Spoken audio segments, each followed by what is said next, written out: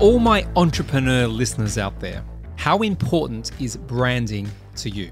How much of your time and your resources do you invest in making sure that your brand represents you and your company accurately and in a powerful way? Well, today, with the help of my awesome guest for the week, we will talk about incorporating science and soul into your marketing. Hello, everyone. Welcome to another week on Scale Up with Nick Bradley. Thank you for sending in your suggestions on topics you want to be discussed on the show, which is why today I present to you an interview that will help my business owner listeners build a brand that is powerful, trustworthy, and persuasive. My guest this week is Jason Harris, author of the best-selling book, The Soulful Art of Persuasion, recipient of the CEO of the Year 2021 by The Drum, the 4A's 100 People Who Make Great Advertising Great, and a 2020 Campaign US 40 over 40 for his noteworthy contributions to the advertising and marketing industry. Needless to say, Jason is here to provide us with powerful, practical advice on how to turn your business from being good to being great. And for most of you who have been following me since my early podcast days, you know that this is one of the biggest advocacies behind creating this show. Jason Harris is also the co-founder and CEO of award-winning creative advertising agency Mechanism, which was ranked by the Effie Index as a top 10 most effective independent agency in the United States, and has worked with companies like Peloton, Ben & Jerry's, Jose Cuervo, which I pronounced probably really badly there, which is the liquor brand, Alaska Airlines, Charles Schwab, and OkCupid, among others. I wouldn't just watch the ad and have it wash over me. I'd really kind of dissect it in my young mind. And then I realized, oh, someone does that for a living. These interstitials between the shows I was watching, that's like a job. That seems really cool.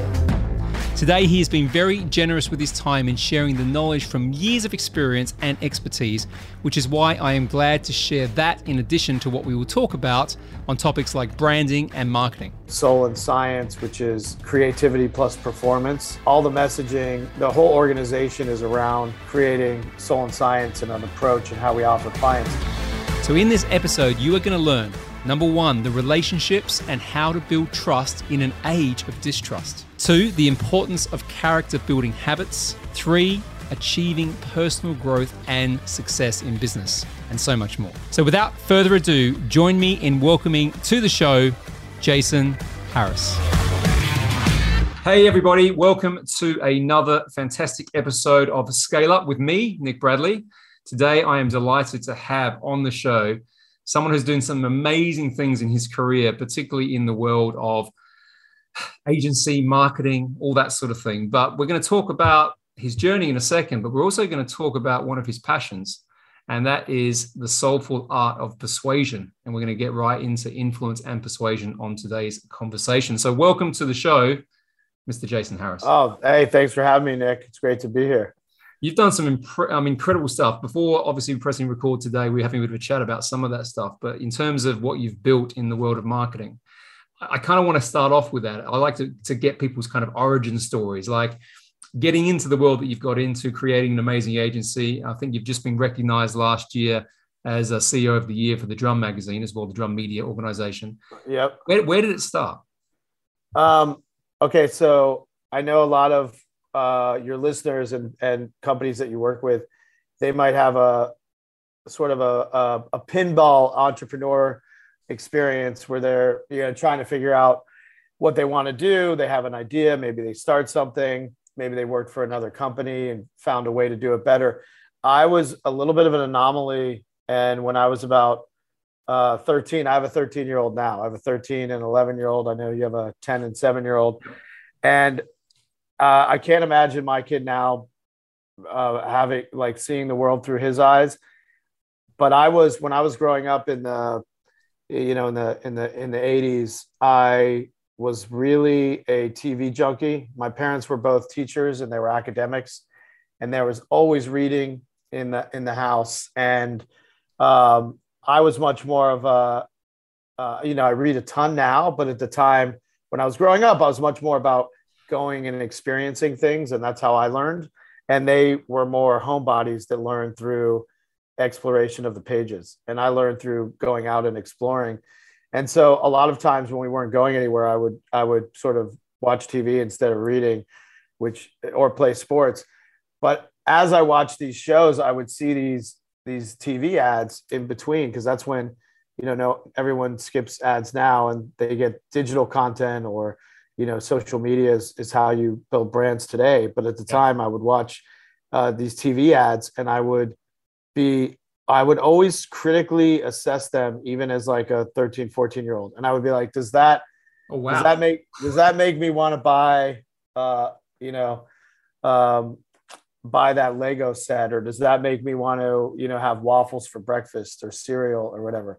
And so I always kind of thought about that, which is very weird for a kid. And then I realized, let's delve into that. I mean, I like to kind of unpack stuff as you're talking. Sure. Cool, but sure. So what exactly were you looking for? Were you at that point in time trying to understand the message and let's say the impact or the result of the communication, as opposed to just, I suppose, experiencing what you were seeing? Like, it was like an early, uneducated view on, is this message persuasive? What are they trying to communicate? Did they do it effectively?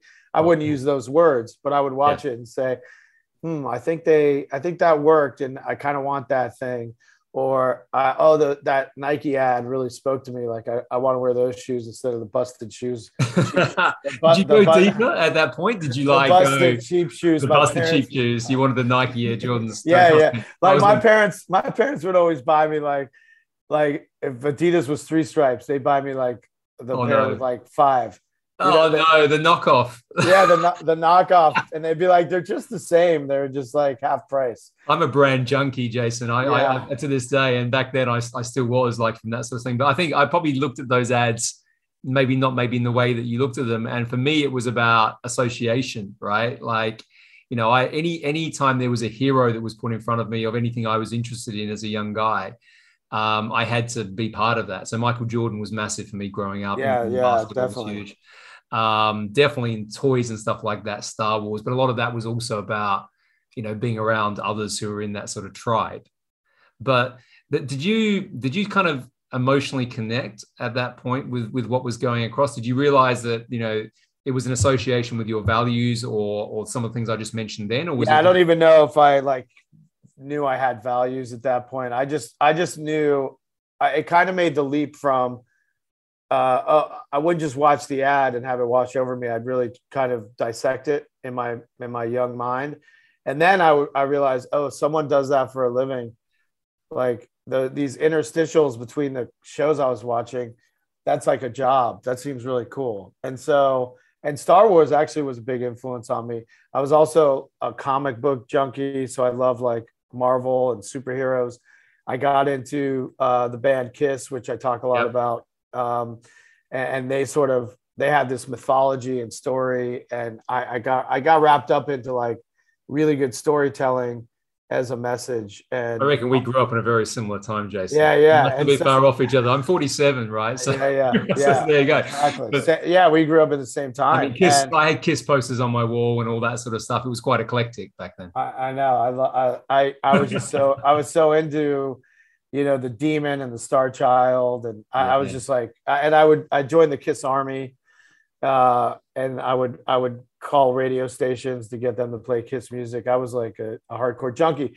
And so all of these things sort of, it's a long-winded way of answering your question. All of these things sort of were planted seeds in my mind, early elements of persuasion and storytelling and mythology. And that sort of led me into, I always knew when I went to school for economics to make my parents happy, because they were like, advertising is not a real career. But I always knew that I was going to go into advertising. And so I unlike a lot of people that are, taking on different jobs to find their way, I knew I was going to get this degree, get an advertising job, work at a bunch of places, and then start my own agency. Like I had this path since I was, pre-high school. I So I kind was of going knew. to say, so Yeah. at what point from the 13-year-old looking at the ads versus this is now a career, was that quite instantaneous? Had you made the decision then, and then moved towards it, or was it a little bit later? I don't think I like consciously made the decision, but Yeah. I would always I had this like passion for looking at messaging, whether you're on the subway or the tube or wherever, and I would just, even if it wasn't TV, if it was print or outdoor or radio, I would just always have a more critical, strategic lens than most people, and I didn't really put it all together like I'm going to go in advertising. But by the time I was in high school, I was researching like advertising jobs and agencies, and I was sort of on that track. I never really got off that track, and I've done that my entire career. I mean, that in itself is worth drawing a line under, because a lot of people, they have their passions when they're younger, but they get it stomped out of them, right? And they don't necessarily lean into it. But when you were doing that economics degree, was the feeling that you were always going to transition into the world of creative ads marketing? Okay. Yeah. So balancing the economics actually is quite a powerful thing as well with what you've, for the entrepreneur side. Yeah. And so I would take like art history classes and communication classes at the same time I was getting an economics degree. But there was really two things growing up, which I think it goes back to when you're thinking of businesses, when you're not thinking about jobs or your future career, what are those like instant passion points you have? And I sort of had music. It was always into, I talk a lot about David Bowie and different bands that I like and how music and personalities drove me. And then this advertising lens. And I was in a couple bands as well. And I wasn't talented enough musically to actually make that a career. So I sort of had two things that I loved. And so I went into like the easier one because I wasn't, I can't sing that well. That's debatable. That's debatable. As I say, the world of marketing and let's say good marketing, good messaging is pretty crowded, right? So to stand out and build something successful is not easy. That's true. That's true. So let's play around with what happened then. Did you go into an ad agency first off to learn the ropes and have mentors around you, or did you go straight into kind of starting your own thing? Yeah. So I worked probably for about 10 years at 4 or 5 different advertising agencies. I actually worked at one that was UK based. It was called Legis Delaney, and that was really started in London. I worked there. I worked at Chiat Day, which is a pretty well known agency, TBWA Chiat Day. I worked at a design firm. I worked on the brand side for Miller Coors, which is now Molson Coors. And so I sort of worked in these different aspects. I also worked in brand management, production, strategy. So I worked at different areas too, to really learn the business. And that was probably like a decade to do that, maybe a little bit less. And then like halfway through that time period, I started taking a journal and I would write what I loved about the different places I worked and what I hated, like the culture that I liked or the leadership style that I liked. And by the time I started an agency with 3 other friends, it kind of came together. I launched the company with like a value system of how we were gonna approach and build a culture based on the experience. So I was really I had an endpoint in mind, and I was kind of collecting information to get to that endpoint. Was that more intentional or intuitive, do you feel? Probably more intuitive. But I did have that entrepreneurial spirit. I just felt like I didn't know enough to start something at the beginning. And then I wanted to really learn the ropes before I tried to do it. And then I wanted to start something before I was, not that it's ever too late to start something, but before I couldn't afford to like not make money. You know what I mean? Like it had to be in that feeling. It had to be in that sweet spot of like, I'm young enough that like I'm not supporting a family, but I'm also not green enough that I don't know what I'm doing. So I kind of that's another point I think to highlight to people listening in, because sometimes those windows, I agree with you 100%. It's never too late to start, right? If you're in a situation that you hate, then you should lean into the thing that's going to give you the most joy. But at the same time, there is a point where responsibilities change, right? You can't just spend all your money on cars and whatever else and clothes and go away. That's right. And then you can do it in a different way too. You can do it in a either, maybe it's later and you can downsize everything and then build back up, or you could be in a career that you hate. Maybe this is more, maybe you didn't hate it, but more on your side where you stockpile some money so you can make a jump and it doesn't have such a, impact on your life. That's there's a thing that I'm not sure where it came from. I heard it first from Tony Robbins, but he talked about burning the boats. And this idea that if you're going to lean into the world of entrepreneurship, the best way to do it, and again, he talks about it like this, is to kind of not have a plan B, right? But I often say to people that if you've got responsibilities, right, family and otherwise, kids that depend on you, going into something like that and burning everything just to be successful doesn't work for everyone, right? So, do you think that's a dangerous ideology, or do you think I think it works for some people. I think some people need leverage. Right. Yeah. But I think if you blanket that across, everyone shouldn't have a plan B. So they have the focus, and let's call it like, if it doesn't work, there's no safety net. I think sometimes that can create so much fear in people that they don't take the necessary actions, or they don't feel they're in the zone enough to be able to create the value that they need to transition into that world. Yeah, that's a really good point. The other thing that people never talk about is sometimes your idea just isn't good. Yeah. Sometimes your business idea just isn't, yes. It isn't what you think it is. And instead of like the hustle mentality of grinding it out till it works, sometimes it's never going to work, And I think people never talk about that. Like, I mean, I've started side things outside of my company or within my company, like different revenue streams or divisions. And you have to know when like the jig is up, you know what I mean? You have to also be intuitive to say, I don't think this is going to work. We gotta call it.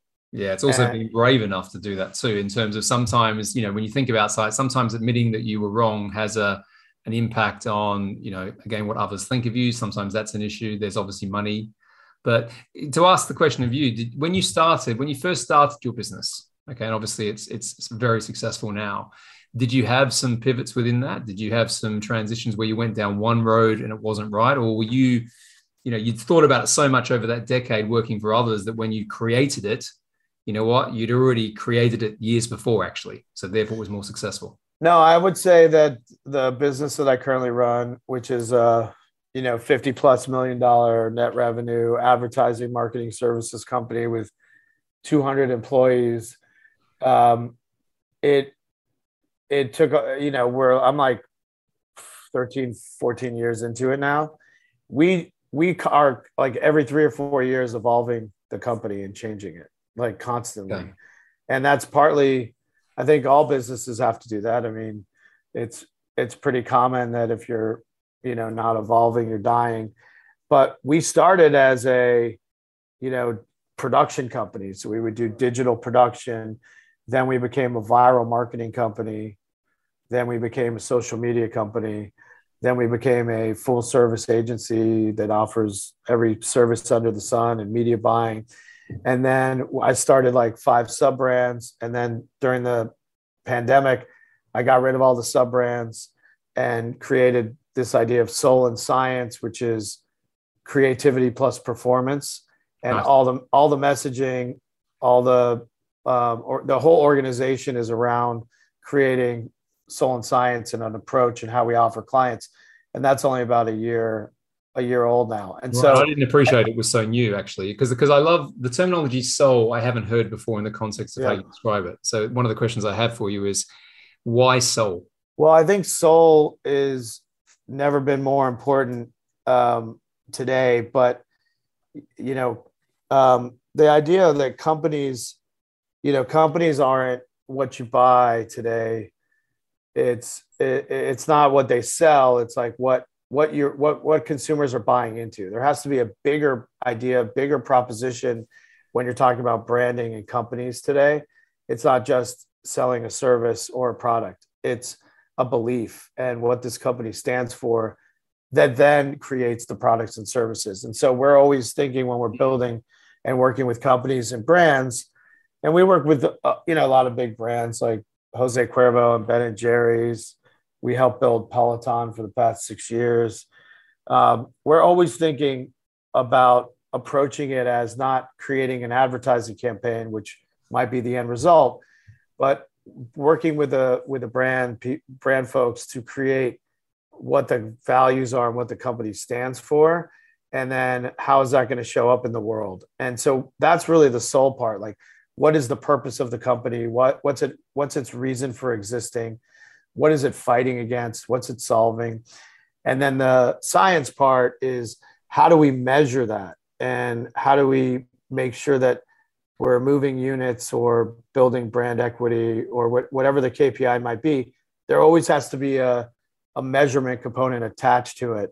And we have, data scientists and performance folks, and their job is, when we launch something, figuring out how they're going to measure success. And obviously that's an imperative, so we keep the client, but it's also an imperative today in business because chief marketing officers have a really short tenure. They have like a 2-year run to prove success.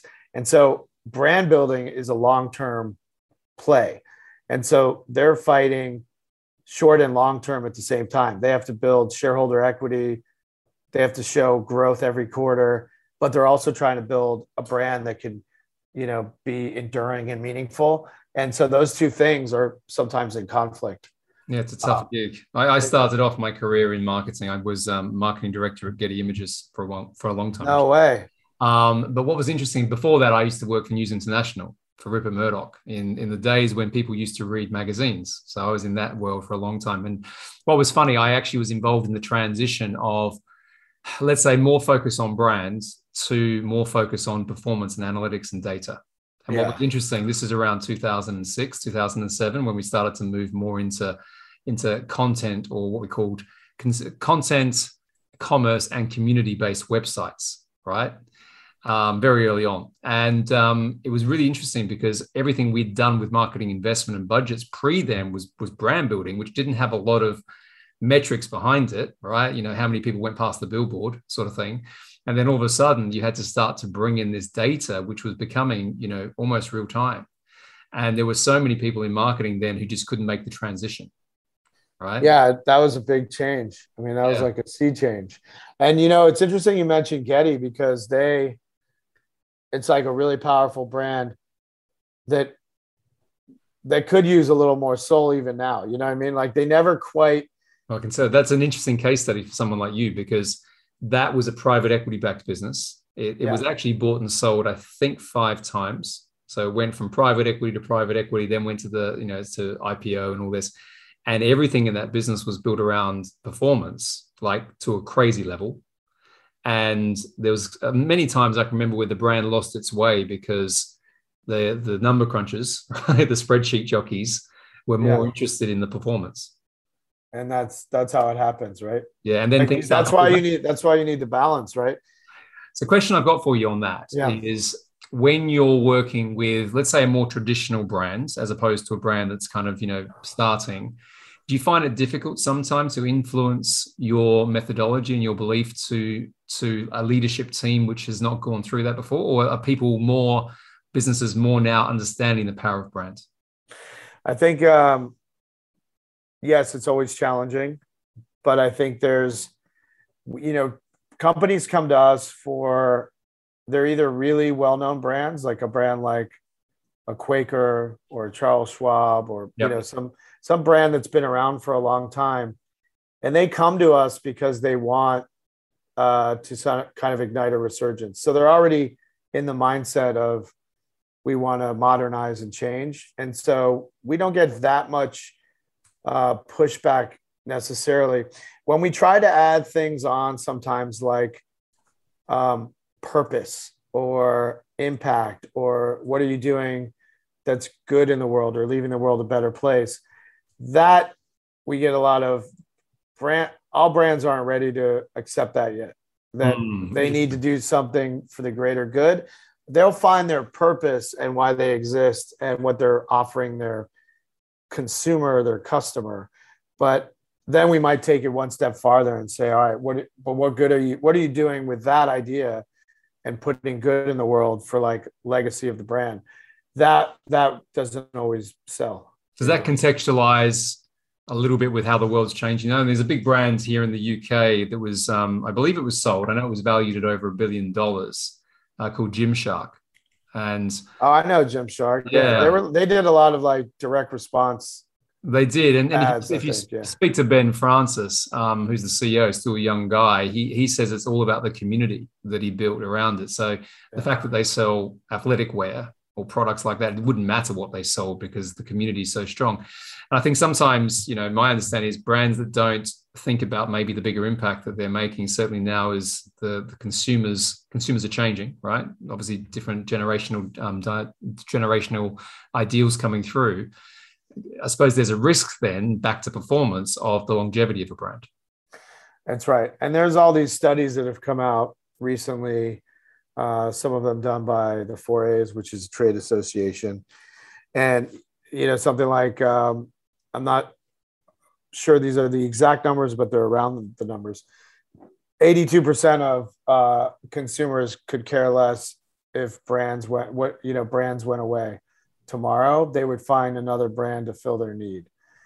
But 53% of consumers will buy products from a brand that is doing something positive. And so you're kind of balance that idea of like relevancy, and you can use data and research to make your point that by standing for something, you might be putting yourself out there. You might alienate a small sector of consumers that don't agree with your point of view, whatever it might be, but you're going to build long-term, love and equity and brand relevance where people won't want your brand to disappear.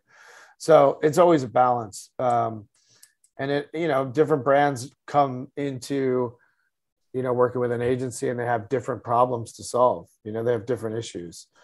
So you really have to sort of take it case by case. Let's segue into persuasion now, because I think, I want to talk about the importance or really how communication maybe has evolved and changed, certainly these days, because one of the things that I thought was interesting in your book, The Soulful Art of Persuasion, is this idea of trust in an age of distrust. Yeah. So how do you approach that? I mean, is there an increase in the transparency of messaging now because people are maybe looking for things to not be as right with fake news and all that? I'd love to see how you approach that.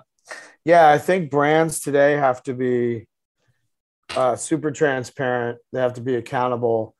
And the thing that they always forget is they have to be consistent. Yeah. And I think that's what builds trust. Those three ideas. That's how you build a brand and you build trust with the consumer, with the audience. And when you're, a brand like Walmart, that's, during the pandemic talking about how much they care about their workers. But when you drill down, there's some of the poorest paid employees in the world, but they're asking them to like come in and go in for work. Or there's all these sort of dichotomies in brands where they might say one thing and have like a puffy message, but they're not delivering on it. And they're going to get found out. And when you're transparent and say, this is what we believe in and we're constantly going to improve on it, we're not there yet. That's when you build trust with your audience. And so we're always looking under the hood of companies we work with. If we have an idea of what their soulful message might be, what their purpose might be, make sure that there's no issues. And a lot of the issues can start internally. You might be saying one thing to the consumer, but you don't even have those actions for your own employees. So you have to dissect that and interrogate it before you even talk about it. Go ahead. Sorry. So it's one of those conversations, Jason, that we could talk about for ages, because one of the things I was curious about is, is values and behaviors, back to culture, and how much an organization today needs to live and breathe the values of the brand, both internally and externally. Yeah, it starts internally. Okay, interesting. That's where the work has to start.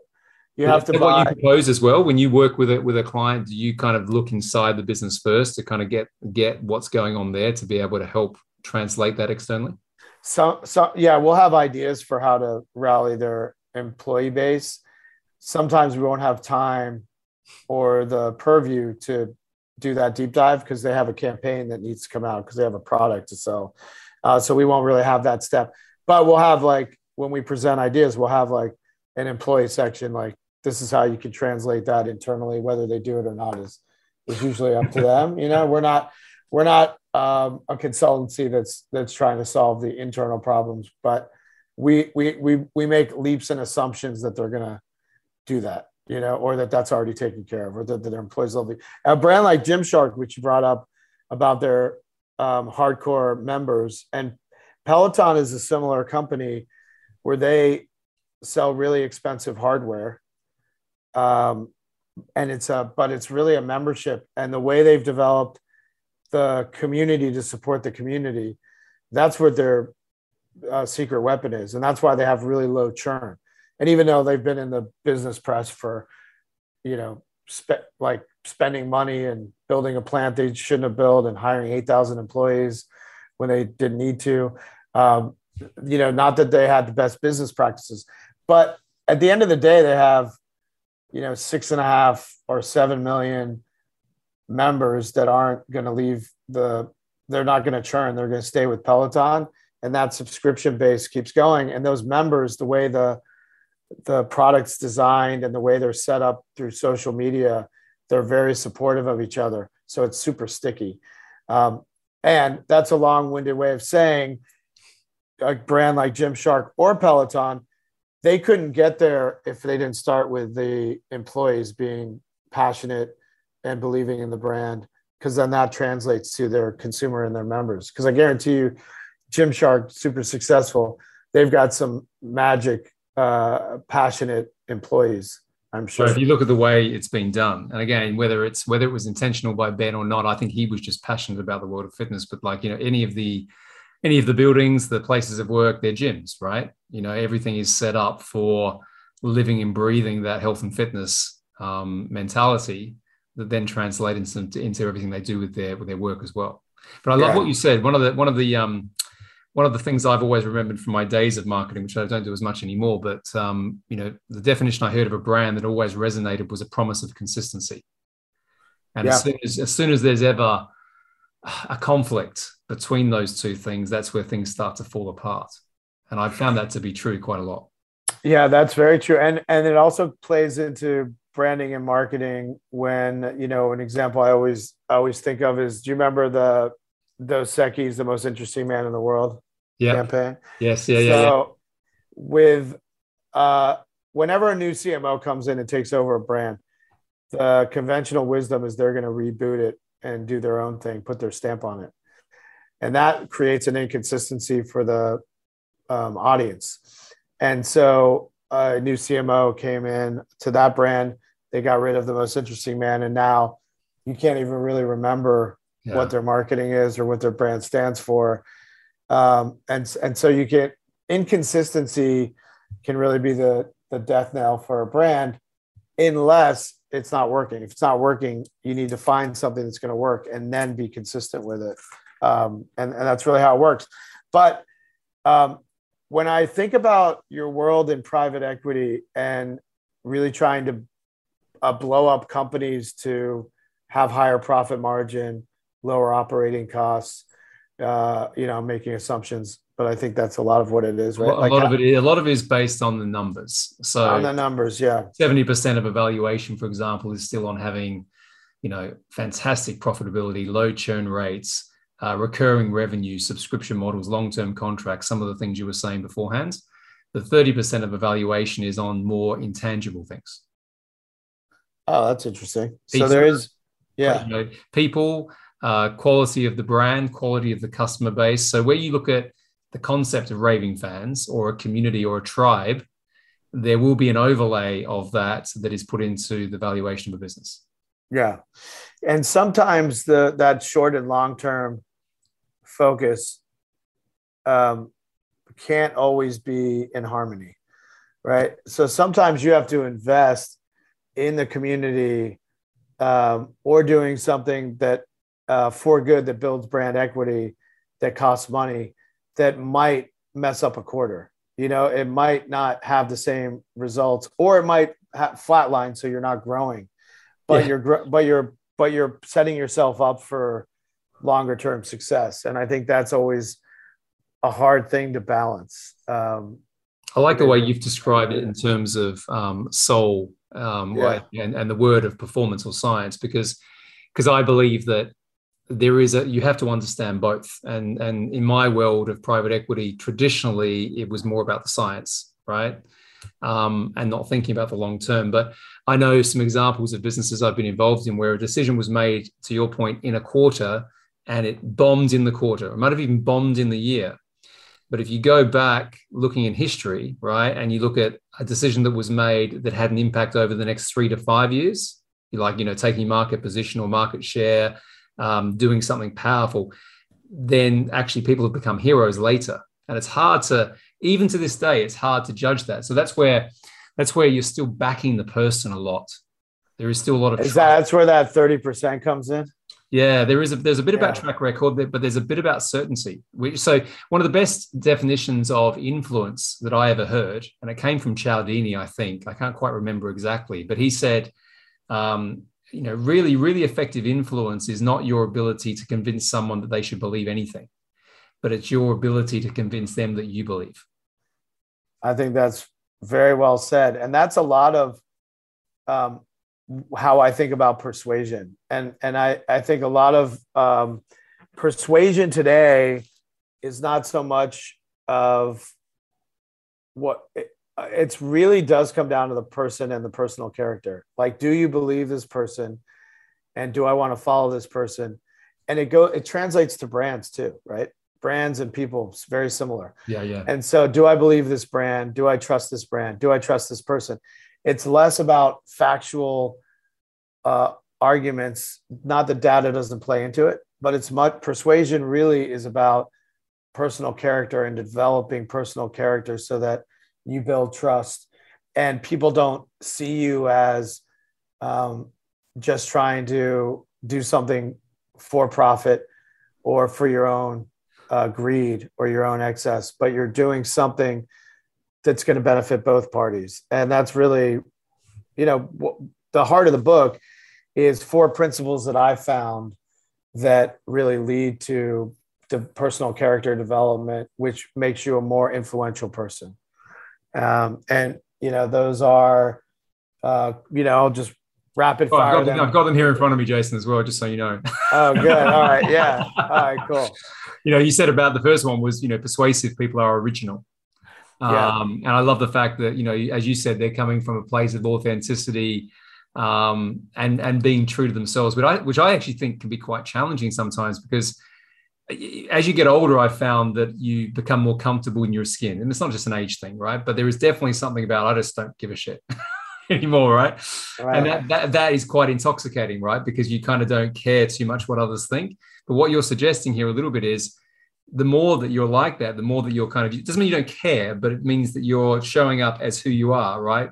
Warts and all, belts and braces, vulnerability. That's incredibly powerful in terms of persuasion. Yeah, that goes back to like the authenticity and the trust and truth. If it doesn't mean everyone's going to like you, people might like you more if you show up in every situation as the way you think people want you to show up. People might have a more initial fondness for you, but they're going to not trust you because they're going to understand something's inauthentic. And when you are yourself and you allow yourself to be vulnerable and tell stories about your life and how things impacted you and the hardships you've gone through, it allows other people to open up and connect with you on a much deeper level.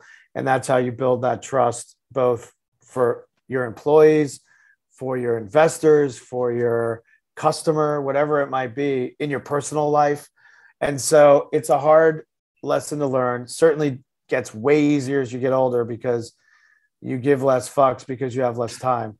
You're like, let's just probe that a second. Why do you reckon it's that? Because I've been thinking, I don't have an answer, right? I'm just thinking there is a point where you're more impressionable, I think, and maybe not as confident when you're younger, right? And therefore impacted a lot by your environment, and you're trying to work out who you are.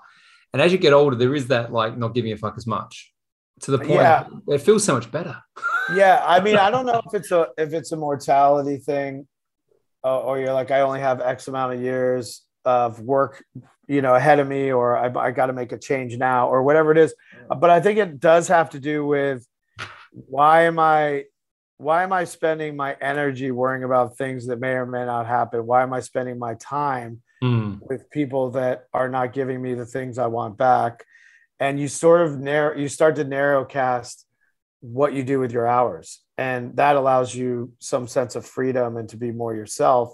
And when you're younger and you're moving around, you're trying to figure out your place in the world, it is definitely harder. But if I had to go back and be more myself earlier on, I think things would have maybe gone quicker for me, or faster, or I could have had better personal relationships. But I wish I had done that earlier on. It took me a little while to do it. Part of also being yourself is, and being vulnerable is, being a storyteller to a degree, and knowing how things impacted you in your life, whether you were growing up, or role models, or books you read, or music, or whatever you consume or have gone through. Really, they're not just events, but how did that create who you are, and how do you create a story around it? And when you tell those stories to people, they'll tell you a story back, and then you've got a bond, and you've got trust. And that's part of being yourself as well, is understanding the story of where you came from and who you are and how you were developed, and then not being afraid to talk about it, not having this persona or this version of yourself that you think you want the person to see of you. And that's a hard thing to learn, but an important lesson though, because I mean, as I said, earlier on in our conversation, the term of identity, because I find that when business owners, founders come to me and they're trying to create something with their business, a lot of the times people have been on a treadmill for years and they can't break through a ceiling. Right? Like I've had some people come to me, like I said, how long have you had your business at this level? And it may not be an unsuccessful business, but it's not where they want it to be. And sometimes it's like 10 years. I'm like, wow, seriously? And half the time it's not the business that's the problem. It's the sabotage, some cases, subconscious sabotage that founder is putting on themselves to not be able to take their business to a level, right? Which all comes down to how they see themselves. So it's an interesting, it is fascinating. Like they can't break through because they feel like this is as far as they can do it. As far as they can take it. Yeah, they don't believe that. It comes into things like self-worth and self-belief. But as soon as that's why I often say, work on yourself first, right? Whatever that is, right? Understand who you need to be. And then all the other things around you, it's not just business, it obviously happens in life as well. All the other things around you start to move and you create momentum from that. That's true. And I mean, I think it goes back to even this conversation and the idea of your podcast. It's not the mechanics of how do you scale up a business, right? It's what's behind it. It's that, like, put the veil down, drop the drapes, and really understand, like, look in the kimono of that's right, what's really going on, and having a conversation like this is way more valuable than the spreadsheet. And oh god, yeah. How I scaled up and squeezed more margin out of that one client, or whatever. No, exactly. I mean, you can read books on that. They're called textbooks. Right? Yeah. Not to say that people don't need the mechanics, and like, obviously, because you've got 11 habits in the book, right? And I think it's important to reflect on those. You need it, but you have to contextualize, to use the word again, against, where you're at. And I often say, like, if people come and do stuff with me, it's the whole saying of the fire hydrant into the mouth. There's so much that's been done here in the world of private equity and scaling businesses. I can give it to you all, but I only really want you to take 2 or 3 things. Yeah. It's the 2 or 3 things that you're going to take action on, which is going to get you to the next level, whatever that level is. Absolutely. I love that. So let's go through. We're not going to have time to go through the full 11 habits. Oh, yeah, I do want to ask about the habits, but the second core pattern in your book is generosity. Yeah. So just explain that and unpack that for me.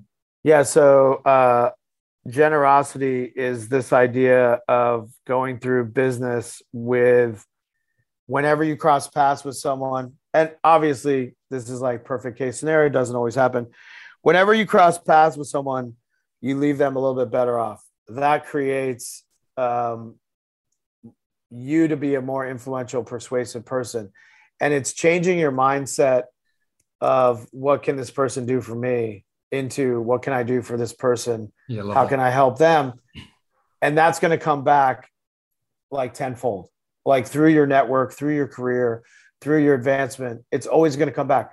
This is why I call them, these are the main core principles, but practicing this stuff becomes habitual because, you might be born and come out and be yourself and know how to do that. Right. That and be a storyteller. That was easier for me than this idea of generous. I was not, when I started a business, a generous person at all. I would hoard my contacts. If another agency person needed a producer for a job, I would be like, I don't have anyone. I would think, or I love your honesty, Jason. And to be honest, I was like that too. So don't worry. I would hold everything close to the vest. And I thought that was how business was done. You protect your contacts, your network, you protect your clients at all costs. And that's how you build your book and build your business. And then you realize over time, when you do plateau and you do flatline and your network has shrunk, that the way you deal with the world around you and in your business is, if you're a generous person, things are going to flow back to you like tenfold. And so, I don't have the science measurement piece perfectly figured out. I just know from experience that it works. And so when you are positive, when you respect other people, when you share advice, people call me that are starting an agency and they wanted my time. I would, in the past, I would have said, I don't have time, or, good luck. Now I'll spend like an hour on them, giving them advice so that they save time on things that, I went through. And so that idea, then all of a sudden, before you know it, there's a client that comes to them that's too big. They pass on to me because we've created this bond. And you don't do it expecting something in return. You do it out of the principle of being a generous person so that you are more persuasive and influential. And it does just work. And I learned it the hard way because I was not born a generous person. Like, I was born probably a pretty selfish, self-centered, a bit egotistical person. And I had to develop that in business over time to change completely, like sea change the way I approached others in my peer group. I had so I mentioned beforehand, I had this kind of transition from the world I was into the world I'm in now. I first heard through that experience the quote by Zig Ziglar, the very famous quote that if you help enough people get what they want in life, you'll have everything you want and need in life, right? I love that quote. Well, you know what? It was such a powerful quote for me. I then quit my job in private equity. I started this podcast, and I decided that I needed to change the cup of my life from being all about success, achievement, and money into service. Yeah. Because I was massively unfulfilled, right? So if you bring that back to the point around generosity, I wasn't generous either. I was just take, and that caused almost a breakdown, right? A grating of my values, and then causing me to be sick. So again, I make that point. Wow. Here. So you got physically sick from that? Oh man, I broke all the teeth in the right side of my jaw one night. Holy shit! From grinding your teeth? Yeah, one night from heaps of stress of stuff going on. Oh my God. But the reality of it, if I look back now, we're talking a few years back now. If I look back, it was because my contribution to the world was consumption, right? Like take, not sharing, not giving, mainly driven possibly by fear of that. But the point is, once I changed that and decided to give more to the world, okay, as I said, the first thing really was the podcast. The opportunities that have come from that one change in belief system, which then changed actions, is I can't even define it. It's like that transformation. Yeah, it's been radically transformative. Yeah. Yeah. So I just want to make that point here, because I think it's generosity is one way of saying it.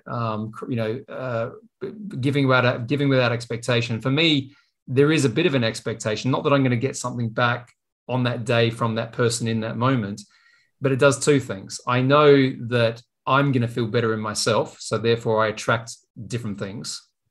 And I also have a belief that if you do good by people and you do that all the time, and it becomes, to your point, a habit of what you are, it's just going to come back to you, right? In whatever way. And you can't define that again, but it just does.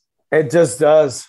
That's been monumental for me in my career. And it took a little bit of some time. It took some learning, but I think you also realize that when you're on the consumption side, there's no fulfillment. It's like putting coal into a steam engine, like you just have to keep doing it. Like it's never complete. Yeah. You're feeding it. Right. And then you're like, I need this a monster. I did that much last quarter. I need to do this much this quarter. Oh yeah. What it's never ending, right? It can go, it's whatever. It's the treadmill I mentioned before. And again, any business owners listening to this conversation, you might be on that treadmill right now. And the way to break it is to challenge some of those maybe beliefs that aren't serving you. Absolutely. And so one, I think if you don't mind, if I can, like the third one is about understanding other people and being empathetic.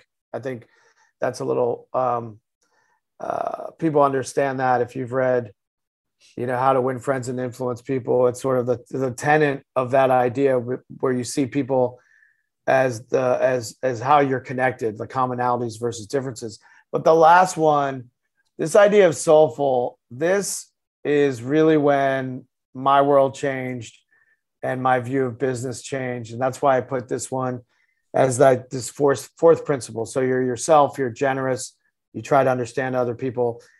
And then soulful is being inspirational. And when you're inspirational, you are more persuasive and you are more influential. And the way I did that was I had, since I was a kid, the way we started the conversation, wanted to go into advertising, wanted to start a business. It was successful. Then I got to a place where I didn't hit a ceiling of revenue or like that I couldn't see myself going past that. I hit a ceiling of joy and happiness. And that's the ceiling that I hit. And I realized, so that's my whole legacy or my whole career is building an agency that sells products and services. And I help these brands become more successful. And I sell deodorants and sneakers and ice cream and financial services. And like, that's sort of it. And that's when I got really disillusioned. And I thought the ride was sort of over. And that's when I started taking the skills that I have in advertising and branding and doing those services for good. So really taking, it's really the skills that I have and applying them to, creating campaigns to fight sexual assault on college campuses, working on ending child poverty in the U.S. with, Comic Relief in the U.S., which does Red Nose Day and some other things, and really applying the team and the resources. And we do about 10% of all of our time at the company to use our skills to do work to make the world a better place. getting people to vote, getting, civic engagement, and fighting anti-hate and racism. So really trying to do what we are doing for brands, but doing it to leave the world a better place. And that's how I found a lot of happiness and fulfillment. And I believe that anyone, whatever you're doing as an entrepreneur or business owner, you've developed skills, whether it's, financial literacy that you can teach, whether it's, giving back to the community that you've started your business in, whatever it might be. There's ways to leave your mark while building a successful business. That too has intrinsic value, because when you're inspirational, you're more persuasive, you're more influential, your business will thrive even more. Or you have more energy around it too, don't you, Jason? So therefore the way you show up changes. The way you show up changes, so you don't plateau and you can break through that ceiling. But just like we're expecting brands to stand for something more, your own company needs to stand for something more as well. And so that was probably nice. Around 2015 that we did our first pro bono campaign. And I had never wanted to do one, thought about doing one. We're a for-profit business. Why would we do something that's pro bono? And then when we started doing it, it really changed. The company benefited. And I mean, I would love to know, as we finish this off, right? How has it changed you though? I mean, it reignited my joy for what I do every day at work. And it allowed me not only to apply those skills, and I feel like I'm making the world a better place in some cases when it works, but it also allows me to take those to our for-profit brands and try to get them to do something to leave the world a better place that will help their brand ultimately as well. It doesn't always work, but it's just changed my whole philosophy and approach. And the other thing it's done is inspire the employees. The employees want to work at a place that's doing something good, that's putting some good in the world. And so retention's been better, passion's been higher, our culture's stronger. So yeah, it reinvigorated me into where I was burned out. Very similar to how you switched from one side to the other and you got reinvigorated. It's a similar thing. Amazing how that happens. There is similarities between the whole piece for sure, because as I said, there isn't a day that goes by that someone doesn't send me a note, LinkedIn email or whatever else about something that's been said. It could be a conversation like we're having now, Jason. Yeah, that has changed the direction of what they were doing, which got me to start believing that the right message at the right time can change anything. Right. I love that. And that's to think that you and I have an ability to do that in our various ways is a pretty nice way to live your life. I agree. It's great. There we go, mate. We're at time. Right. I'm going to be respectful of your time, Jason. So we've talked in and around Jason's book today a bit. We've talked about a lot of other stuff, but the book is called The Soulful Art of Persuasion, the 11 habits that will make anyone a master influence. And I think the takeaway I have from the conversation is there is a depth to that, which is it's not just about learning practices and techniques and all this stuff that people think around persuasion and influence. It's really about how you show up. Which I think is at the core of today's conversation and actually the core of the book. So absolutely. Jason, where can people reach out to you? I mean, obviously they can find the book in good bookstores, Amazon, all that. Where can they reach out to you personally if they want to connect with you or ask any questions? If you want to know more about the Soulful Art of Persuasion, the soulfulart.com is a website that has some info. And then you can find me on I'm on LinkedIn, I'm on Twitter and Instagram at Jason_Harris. And if you want to know more about my company, it's mekanism.com. Mechanism.com is the agency. If you're curious. A very arty way of writing that down, as always is the case with creative types. Well, you mean the way we spelled it? Yeah. I was looking at it before. Well, what happened was we came up with this name Mechanism, and then mechanism.com with the CH was taken.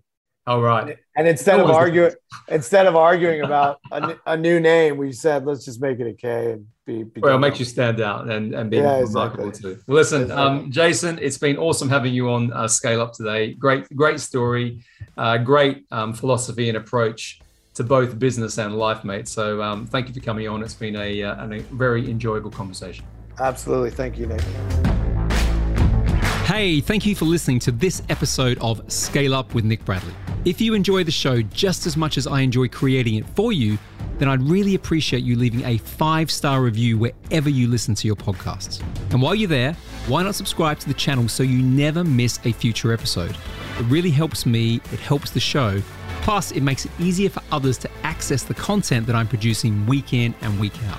And finally, if you want more information about anything you heard in today's show, or to find out how you can get more help in scaling up your business and your life, click the link in the show notes now to learn about our coaching, mentoring, and mastermind programs. See you soon.